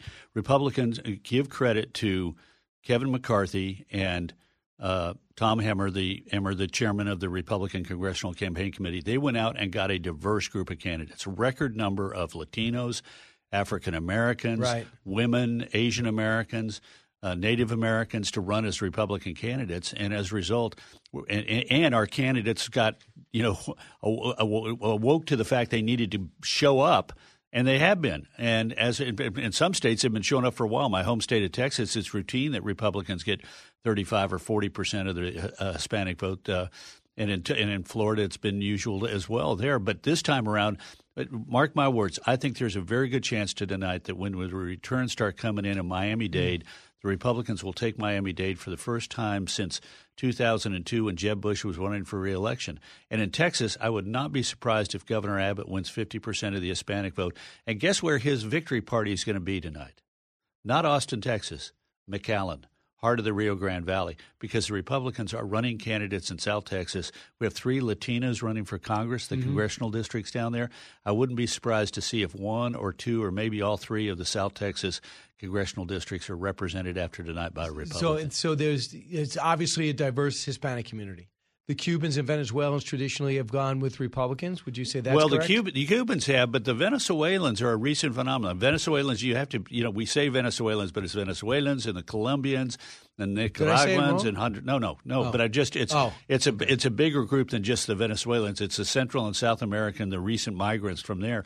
And boy, have they turned out to be Republican. And interestingly enough, the Puerto Ricans who moved here after the last big hurricane hit there several years ago, they moved to the I-4 corridor in Florida, and I thought we'd see it reflected in the vote totals adversely for Republicans. But instead, a lot of them are small business people and professionals, even working-class people who say, you know what, I'm trying to escape the dysfunctional government that we had in Puerto Rico, and I like the fact that I'm moving to Florida where I got a good job, I got safe neighborhoods, I got good schools, and people seem to accept me. I like that, and the people in charge are Republicans. Let's reward them. So is that the only way? So you think that number is going to go up, and Miami-Dade being there will certainly be interesting. By the way, I'm going to McAllen, Texas, not because I'm running for office or I'm trying to impress you, but we have a great affiliate out there, so I'm going to be signing my book, The President Freedom Fighter, December 17th. Would you travel there and meet me there? I'll look at my schedule. Why don't you come to Austin? We'll throw a little dinner party for you. Well, that would be good. What would you serve, and would there be a cover charge? No cover charge, and we've served something. Texas, we'd have enchiladas, or we'd have beef, plenty of beef. We do something that's Texas. And I just know there's like the Hispanic. And we'll sell books in Austin. Come on, man, come on. You can come on the 17th, give a little book talk at a luncheon club, and we'll sell some books. KLBJ is KLBJ. We're so lucky to be on that station. You are lucky, my friend. Obviously, they have no standards if they're allowing you on a KLBJ. Excuse me. What about my standards having Karl Rove as a guest on midterm election day? Well, I don't know. That shows a high standard. I don't know. Well, so that's the broad swipe of things. But let's talk about when we're going to start finding out about things. We know polls, most of everything's open around the country. We know that Alaska closes at 1 o'clock, but that's going to be some intrigue in the Senate race. At 12, it'll be a Republican will win the Alaska Senate race. May I? Who do you think would be better off winning? What do you mean by better off? Well, you got Senator Murkowski against another senator whose name I can't really pronounce. Chewbacca. So what's better for the Republican Party? Well, Murkowski's been a very tough vote. I'm going to leave it up to Alaska voters to decide. I contributed to Lisa Murkowski. I know her, dealt with her during my Bush years, and respect her. And she's a slightly different kind of Republican than I am, but I respect her. Let's go. Let's think about 11 o'clock Eastern time when California closes, Idaho, Oregon, and Washington. Oh, yeah. So we're thinking about Tiffany Smiley pulling off an upset. She is terrific. She's fantastic. Drazen in Oregon. Drazen. And then the congressional races. I think we're going to pick up a seat, at least one seat in Washington, and we could pick up 2 or 3 seats in Oregon. So if Tiffany Smiley, I'm not familiar with how they vote and how they cast. I know Oregon's all write-in. Correct? But what about in Washington? Do you think we'll get a Florida-like result? Florida is now quick, same night. Yeah, Washington is mail-in. I haven't checked to see if they – I think they allow local election officials to begin processing the ballots upon receipt, so which means that it could be relatively early. But remember, it's 11 o'clock at night Eastern time. They still, even if they've worked those ballots in advance, it'll take hours to come. So let's look at 10 o'clock at night when Montana is now up. Ryan Zinke in a top 5 for that new congressional district, right? Yeah, right. Do you look for him to prevail? Oh, yeah, I think he will. It's a Republican district, so he should win. But he's been, it's the less Republican of the two. The eastern part of the state is very, very, very, very Republican. The western part of the state has a lot of expatriates in from California and elsewhere that have given it a slightly or somewhat less. And they have Republican a libertarian nature. mixed in there somehow. Exactly. And let's talk about Nevada. Now they say, is this right? 200,000 unaffiliated voters that could swing the balance either way? Yeah. They have a lot of unaffiliated voters in Nevada. And people are talking about Laxalt against Mastro Cortez. Yeah. We've got some of the evidence from the mail-in balloting is that it is less Democrat than it has historically been. I think that makes it likely that Lombardo for governor and Laxalt for Senate win. The long-time observer of Nevada politics, John Ralston, says that he thinks the Democrats will prevail by a smaller margin. But I think the state's going Republican this year. Yeah, so, of course, at 9 o'clock we have Arizona and Colorado. Now, I was shocked to see that Chris Christie on Sunday said, look out for Joe O'Dea. He said that he's unaffiliated with Trump. He's not really – he did get support from Mitch McConnell, kind of surprised everyone. Mm-hmm. He was not the choice of Schumer's money. Schumer wanted to poison that race and put someone forward that he thought was unelectable. O'Dea persevered through that. Are you as optimistic as Chris Christie? Well, full disclosure, I went out to Colorado and did 3 days of fundraising for the guy, 3 days of fundraising events. He is one of the most impressive candidates I've ever seen. If there's ability to clone that. Oh, yeah. No, he's got a great life story. Construction guy? Well, better than that. Adopted. He's adopted by a Denver cop and a stay-at-home mom. Finds out he's adopted, sort of begins to act out as a teenager. And his cop dad says, okay, boy, here's the issue. We're taking you out of public schools. We're putting you into the Catholic school. The Monsignors and nuns are going to beat you into shape. And we got a partial scholarship, so you're working every Saturday and Sunday and every day, every summer in order to pay the rest of your tuition. And the kid goes to Catholic school, comes out, got his act together, enters the union apprenticeship, Carpenters Union Apprenticeship Program, becomes a union carpenter, and is making a good living. And meets a beautiful, smart Latina, follows her to Colorado State University. They talks her into marrying him. She graduates with a health professional degree. He is a few hours short of his construction management degree because on their kitchen table in college they decided to found a construction company. Today it employs he likes to say 300 families, and is the principal construction firm for water projects in the Intermountain West and does a lot of road construction. 35 years ago. And the guy comes across, you meet him and you have an immediate sense that he's authentic, that what he says he believes, and that there's no BS behind him, and that he's the consummate outsider in a state that's had a bunch of Pauls. His opponent has no personality, and Michael Bennet. Michael Bennet. O'Day is an outdoors. He's a guy's guy. So like he does a 75-mile trail ride every year with a bunch of other guys. It's sort of been around for literally 75 years. And Michael Bennet, in his first TV ad, is out there. Yes, look at me. I'm striding through the mountain glen, and there I am looking at the tall mountain peak, and there I am in fishing. In Colorado, fishing licenses are public record. Turned out the guy had a one-day fishing license. So he's just being a complete phony about it. So Michael Bennett's wife is caught on tape. I don't know how they got it, talking about what a joke the Inflation Reduction Act is. That it's full of green energy projects, and it was totally mislabeled, and they all know it. We're told not to talk about it. Does that matter? I think it matters. Oh, yeah, it does, because, look, Colorado's hurting. I mean, a lot of working-class families, and look, O'Day has a sympathy for that comes across naturally about how people are struggling to, at the end of the month, they got a paycheck and they got a stack of bills, and they used to be able to pay all those bills. Now they can't. Right. And he gets it and is a straightforward. And he's not there's not a lot of hard edges on the guy, so he's easy to like. And if you're likable in politics, that means people are going to listen to you more. I agree. So here is the big intrigue is the state you're in and the city you happen to be located, where Lee Zeldin today is buzzing around New York City on subway stops, bus stops, everywhere, just telling everyone and showing up at every criminal site. And I know him personally. He's not a showman. He's just the opposite of what you think. And that's why people thought he maybe didn't have the 1,000-watt smile to be able to pull this off, but he's on the cusp. Here's Kathy Hochul on how she assessed Lee Zeldin's push to stop crime in New York City. Cut 23. He has been hyperventilating, trying to scare people for months. And New Yorkers are onto it. All the legitimate media organizations have called him out for what he is doing, fear-mongering. And it's not just here in New York. That has been the Republican playbook all across this country. All you need to know is that the Democratic states are safer than the Republican states. Check out the facts. Your reaction? She is hyperventilating. Crime is up 20% in New York subways alone. It's a 20-year high. Look, campaigns often are about felt issues, the things that people are experiencing in their real lives. You cannot turn on the television in New York. You cannot pick up a newspaper. You cannot stand near the coffee maker at office and not have part of the conversation be about how people are scared and about how people are horrified at what they see playing out in their communities and in their state. And for somebody to deny it like she has, the tone deafness, the lack of empathy, the sneering sense of elitism from Kathy Hochul is what's made this race a barn burner. And Zeldin has been right to draw attention to it, as have other people in states that are experiencing this kind of violence. Look, when Seattle elects a Republican city attorney for the first time in 40 years because they're sick and tired of the Democrats being soft on crime, something's going on.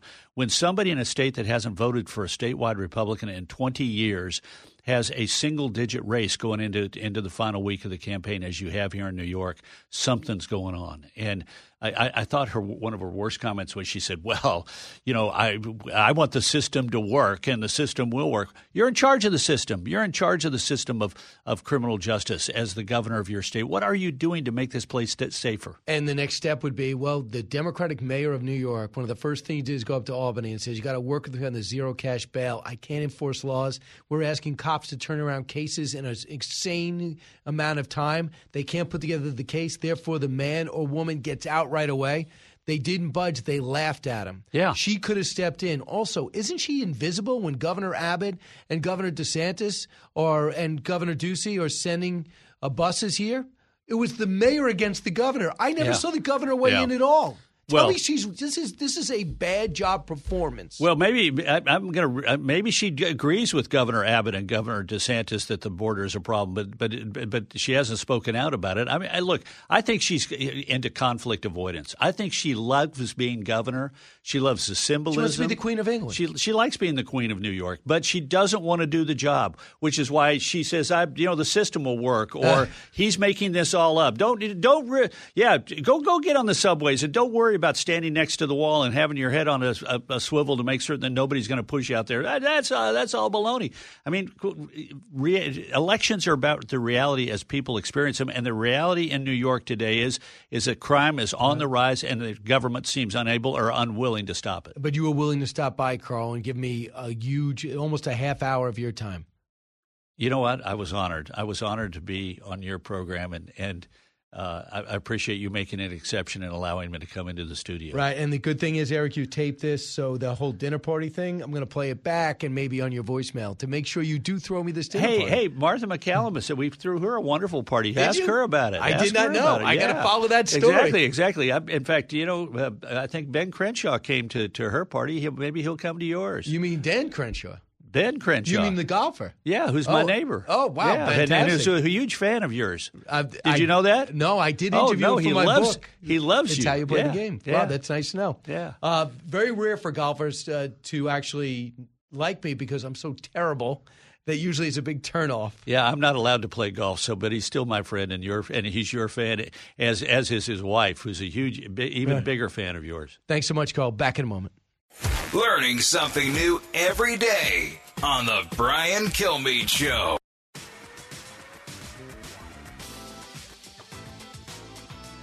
The more you listen, the more you'll know. It's Brian Kilmeade. Talking about my historic commitment to HBCUs. That includes the $5.8 billion I put in the budget for HBCUs.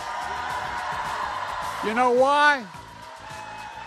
HBCUs don't have the endowments others have, but guess what? You're just as smart, you're just as bright, you're just as good as any college in America. All right, that is an inspirational words, tongue-in-cheek, from Joe Biden. At Bowie State, it's a predominantly black college, a historically black college. Very few people have done as much as President Trump has done on that, but I guess he did write a check there too.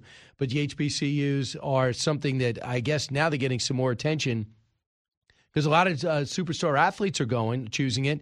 And there's two superstar legendary players, I think Hall of Famers. Deion Sanders is coaching there at Jackson State. And Eddie George coaches an HBCU, so that's pretty significant. The President of the United States was in Maryland yesterday. He forgot the name, I think, of his candidate that he was there. It's Wes Moore, to support a guy that was up by 40 points. Now, I understand traditionally the presidents that win 2 years later, they're not as popular, and we know they give up seats traditionally, but nobody is as unpopular as President Biden. And they say that he's got 40% approval rating. I'm not sure where that 40% is from. I really don't. If you think about Afghanistan, you think about what he's passed, you think about the anger in which he shows, you think about he cracked down on drilling and what he said about coal.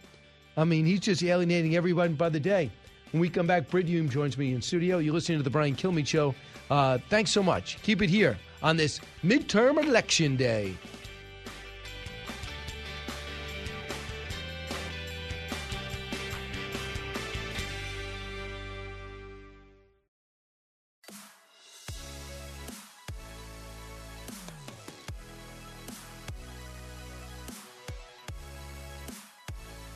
If you're interested in it, Brian's talking about it. You're with Brian Kilmeade. I don't know why the Democrats, and this is nationwide, I don't know why they can't be more aggressive addressing the issue of crime. You can be a progressive, but you still understand that job one is public safety. And the truth is, some people have to be put in jail to keep society safe. I know it sounds harsh, and Democrats don't like to say it, but it's the truth. And until we start addressing crime aggressively and bluntly, we're going to see this issue. Britt Hume's with me right now, Fox News senior political analyst, and he's going to be all over the election coverage for the next few days. Hopefully not too many days, Britt, because we want some results. But I thought that was interesting. Last week, Governor Cuomo hopped on with John Catsimatidis, and he had something to say. And I think that he is so bitter that he was Me Too'd his way out of the governorship, and he thinks that Kathy Hochul turned on him as his former lieutenant governor, and he had no problem hopping on 77 WABC and saying that you understand this intrigue. What do you think about Governor Cuomo's stance? Great to see you. Brian, good to see you in person, my friend. Thank you for having me on with you. I think he's right, but it's not as easy as it sounds because Kathy Hochul needs, above all, or first of all, I should say, she needs to keep the base behind her. Right. And so you come out and start going right on crime and punishment. It may appeal to a lot of people that say, finally, somebody's saying it. But it's not, as Cuomo himself admitted, it's not such hot politics in the Democratic Party to do that. And I think she and other Democrats are just afraid of it. Well, possibly. But how do you not acknowledge it? I mean, her comments not only – well, he's saying you got to acknowledge it in a progressive way. And number one, he did not – he volunteered evidently. It was not hard to book him. He's dying to talk and get back into it. You need the perfect storm for Republicans to be successful and for you not to acknowledge it. But listen to Kathy Hochul when asked. Evidently, she's getting very aggravated that she's getting these tough questions from reporters. Cut 23. He has been hyperventilating, trying to scare people for months. And New Yorkers are onto it. All the legitimate media organizations have called him out for what he is doing, fear-mongering. And it's not just here in New York. That has been the Republican playbook all across this country.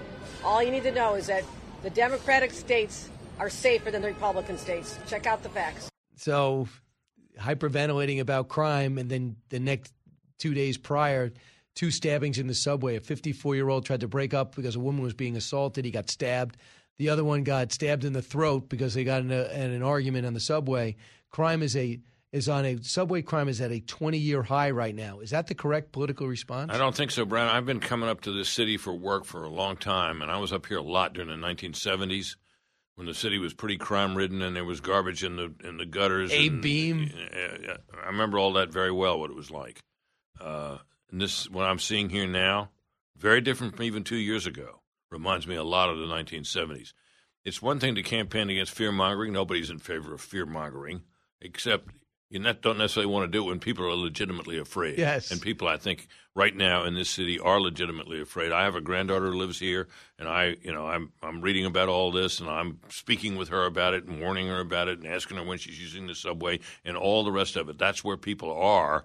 That does not seem to be where Kathy Hochul is. So we know this. It seems as though he's gotten about 9 significant Democrats to endorse him in the city, from city officials, to say, I've had enough, I want to do this. And Mayor Eric Adams has been frustrated and humiliated every time we went up to Albany to say, listen, get rid of this zero cash bail. My guys can't get their cases together quick enough before you release these prisoners, and the same people are committing the same crimes. And he got laughed at by Democrats. Lee Zeldin might be a better partner than Hochul for Eric Adams. Well, that may be true, and what's one of the interesting results of this campaign season has been the emergence of Lee Zeldin. I've seen Lee Zeldin around Washington for years, and I always thought he was, a reasonably competent Republican congressman from a Democratic state. And where could he go, I thought. And in this campaign, I'm seeing a kind of a different Lee Zeldin. He's forceful on the issues. He seems well informed. He seems well prepared. He's articulate. He's turned out to be a pretty good, pretty effective candidate. And I don't think campaigning is Kathy Hochul's strength. So that gives Zeldin that and the issues have given Zeldin what appears to be a real shot. See, what I want is even the bigger picture. Less the horse race. I want to see a better country. I love to see a Democrat be upset outside Henry Cuellar at what's happening in the border. I'd love to see the only way Democrats are going to understand that these issues matter is to either, number one, lose the Hispanic vote, or number two, start losing traditionally blue seats. And until that happens, like what could be happening in Oregon, I don't think they're going to change their beliefs. And the moderates who tend to believe what I just said are not going to they will feel empowered to start speaking up more, like the Kristen Sinemas and the Joe Manchin. It'll be interesting to see tomorrow and the next few days ahead if, as expected, the House goes Republican, either big or not so big. But nonetheless, it'll be an important shift. It'll mean that legislation will be, unless it's something that Republicans like, will be stopped in its tracks. Biden will have it'll be a day of reckoning for him. What's he going to do? How's he going to respond to this? Is he going to adapt and adjust and make peace with the new reality, or is he going to continue as he's been doing of denying and claiming that that this is really not a big deal and he doesn't need to make any real changes? My guess is that his party will be pressuring to make some real changes, maybe to shake up his cabinet. Certainly he'll have to change his legislative agenda. It'll be interesting to see what he does and how his fellow Democrats respond to it. So people just say, well, nothing's really going to happen because he's going to be able to veto everything. And I thought to myself, if he loses the Senate and he wants anyone nominated to be confirmed, that's when you use the leverage. Hey, we got to gut those 87,000 IRS agents. Going to be a problem. You know, the wall that is rotting in the middle of the desert that the American taxpayer paid for? You're going to have to start putting that up. I mean, have you ever seen a Washington in your years covering it where they do some of that trading and that so-called horrible thing called compromise? Yeah, I've seen that. I've seen it repeatedly. All of us famously saw it after 1994 when the Republicans took control of the House for the first time in 4 decades. I mean, it seemed like a lifelong fact that Democrats would control the House of Representatives, because as long as I could remember as a reporter, they always had. And when that changed, it was a sea change. And Clinton, although he fought with the Republicans on a number of things, and he led Newt Gingrich into numerous traps, he did adjust his legislative agenda. He signed the welfare reform bill that we all remember so well. He effectively adjusted, but he's a little different from Biden. Clinton was a guy who'd come from the South. He'd had to deal with conservative voters for much of his career. He understood their ideas. He even liked some of them. Biden's a different breed of cat. He's never been anything but kind of a standard Democratic Party man on the issues, and he's tried to be where the heart of the Democratic Party is now for the last couple of years, well to the left of where he used to be.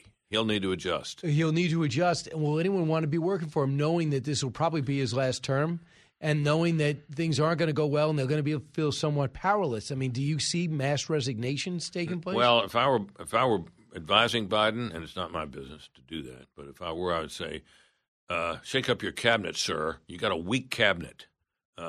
Feckless on the border, feckless on energy, and on a number of other issues, on crime in particular. He needs to do that. Whether he will, it remains obviously to be seen. I'm sure you saw with the Washington Post with they did some fact checking on him, gave him the ultimate Pinocchios, bottomless Pinocchio. So some of the things that they just finally decided to call him out at. He says that he was around with President Xi. He traveled 17,000 miles with President Xi when he was vice president or vice chairman over in China. That never happened. They said no one's ever been able to confirm that. He said it at least 20 times, that he understands China because of that. He says that the average day of the price of gas is $3.39. It is not. He says when it took over, it was $5. It was not. These are blatant lies that even the Washington Post had to call out. And he says, on my watch, for the first time in 10 years, seniors are getting an increase in Social Security checks.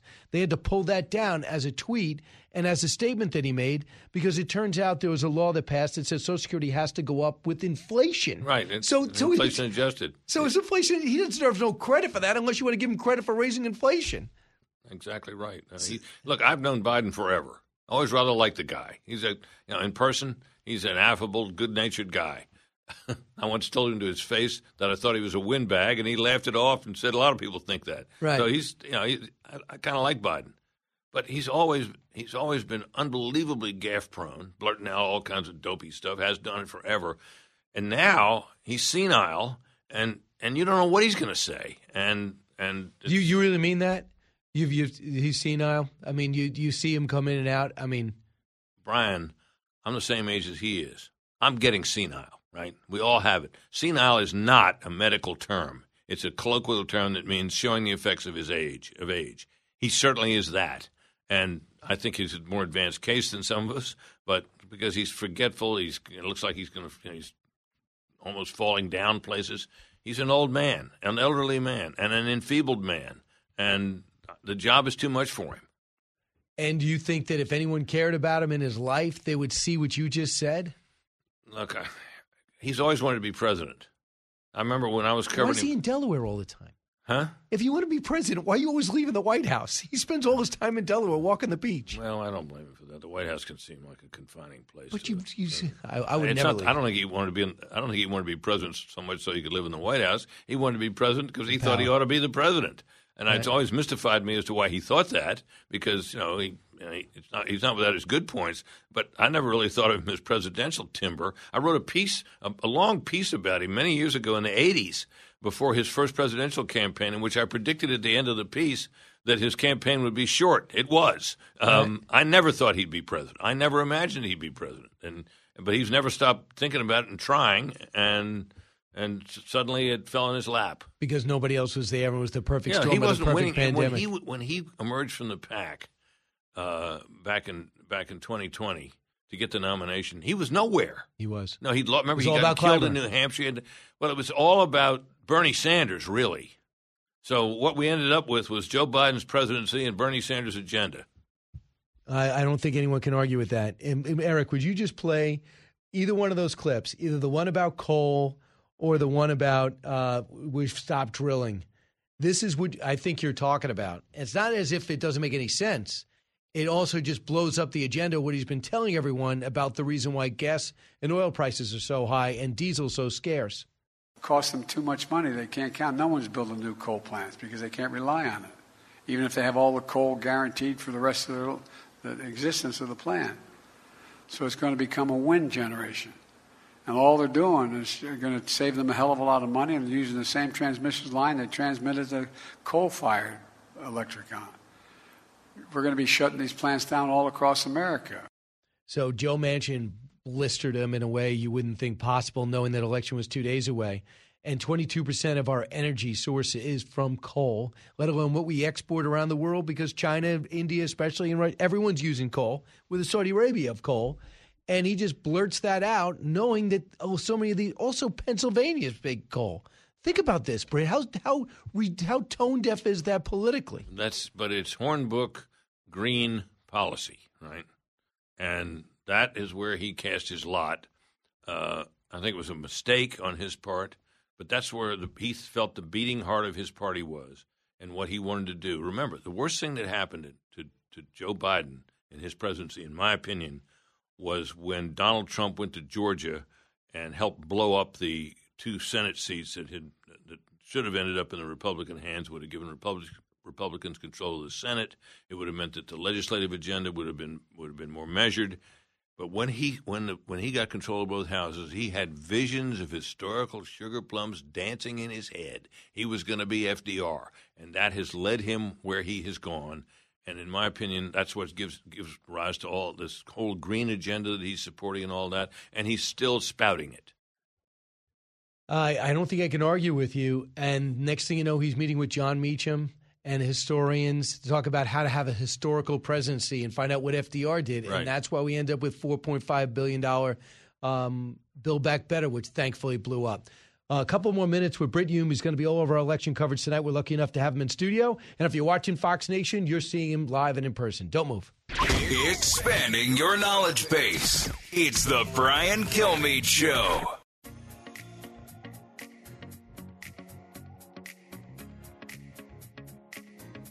Radio that makes you think. This is the Brian Kilmeade Show. I think there was this kind of fool's gold, this idea that the threat to democracy is so severe in the wake of this insurrection, in the wake of these election deniers possibly grabbing control of the government, that was something that you had to talk about. But you also had to talk about the economy. I think the tragedy here is that the Democrats have something to say on the economy, but we didn't focus enough firepower on that issue, and I think it's going to potentially cost us. It was like hearing Van Jones, obviously an advisor to President Obama. He's on another network. Brit Hume is here for a couple more minutes, and he just said the whole threat to democracy is on the ballot. He was not buying it. He never thought that was a good message for Democrats to use. What about you, Britt? I don't think people buy it either. People think democracy is the ballot, and they're about to go and fill one out. Right. And that's democracy. That's not a threat to democracy. People don't buy that. The other thing is we keep hearing people say, well, the Democrats need to talk more about crime and inflation and the economy. You got to have something to say if you're going to talk about it. And at this stage of their ideological development, Democrats have very little to say about either issue. So the one thing about Trump, the controversy was how he handled the problem, not identifying. He knew problem in the streets. There were riots in the streets. Right. These people giving up their police precincts. It's not going to happen. I'll put federal troops in. Got a problem at the border. Going to do the Remain in Mexico. I don't like the Remain in Mexico. I don't like the idea of tariffs on Mexico, the threat. I don't like it. So, okay. but at least we're identifying the problem. Right. And you and I used to debate on how he's doing it compared to past administrations. They won't identify crime. They won't identify the border, and they just want to shift it to how callous it is to use these illegal immigrants as pawns. Pawns, yeah, you hear that all the time. So have you seen this before? I mean, I must say the border is something that has astonished me and continues to, because here's a festering problem. Illegal immigration, almost uncontrolled, people streaming into this country, unstopped and unstoppable, it seems, day in and day out. We have the video. We do it every day. Others won't cover it, but we do. And I look at that and I say, there's no serious effort being made to deal with this. No serious effort. I've rarely seen an issue that's so obvious and so palpably illegal be ignored the way it has been. And then you got the drug issue that goes along with it that affects Democrats and Republicans' children. You'd think. So that to me is astounding. So a lot of people get caught up in the hype. And what do you think? What do you expect tonight? Without telling me, what do you expect to happen? And do you think we're going to get a real sense by the time you get off the air? Everything we can see, Brian, just as I can see as a reporter, says huge Republican night. The polls say modest Republican night. The polls have had a history in recent cycles of underestimating the Republican vote. So if the polls are wrong again, we'll have a big Republican night. We'll soon see. Do you think that we'll get a sense from what you know by 11 o'clock tonight? Well, we might because there are a lot of races in some in Virginia and some here and there where we can Bellwethers. measure. Yeah, well, we can measure, not necessarily who won or lost, but what the margins were, and get a sense of which way this thing is going. So we'll have a good sense of it. The person to watch on that is Karl Rove. He's on top of all that sort of stuff. Yeah, I saw him with his numbers now. He's looking for his phone. So that's why I want to make sure when you leave, were you going to leave with all your stuff? I want to make sure that Karl has his phone. Absolutely. That's what we need. That's what the whole network needs. Yeah, that's right. But, Britt, he kept coming into a segment he was no longer in looking for his phone. You would never do something like that, right? Well, if I left my phone behind, I would. You're coming right back in. You'd be on the next segment. I'd be crawling around on the floor looking for my phone. That would be a story. Britt Hume, thanks so much. We'll watch you all night in election coverage. Thanks, Brian. Great to see you. Back in a moment.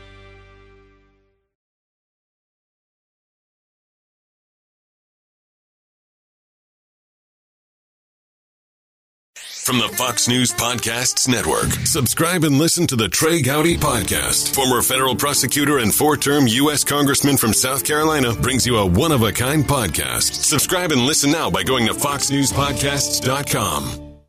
Listen to the show ad-free on Fox News Podcast Plus, on Apple Podcast, Amazon Music with your Prime membership, or subscribe wherever you get your podcasts.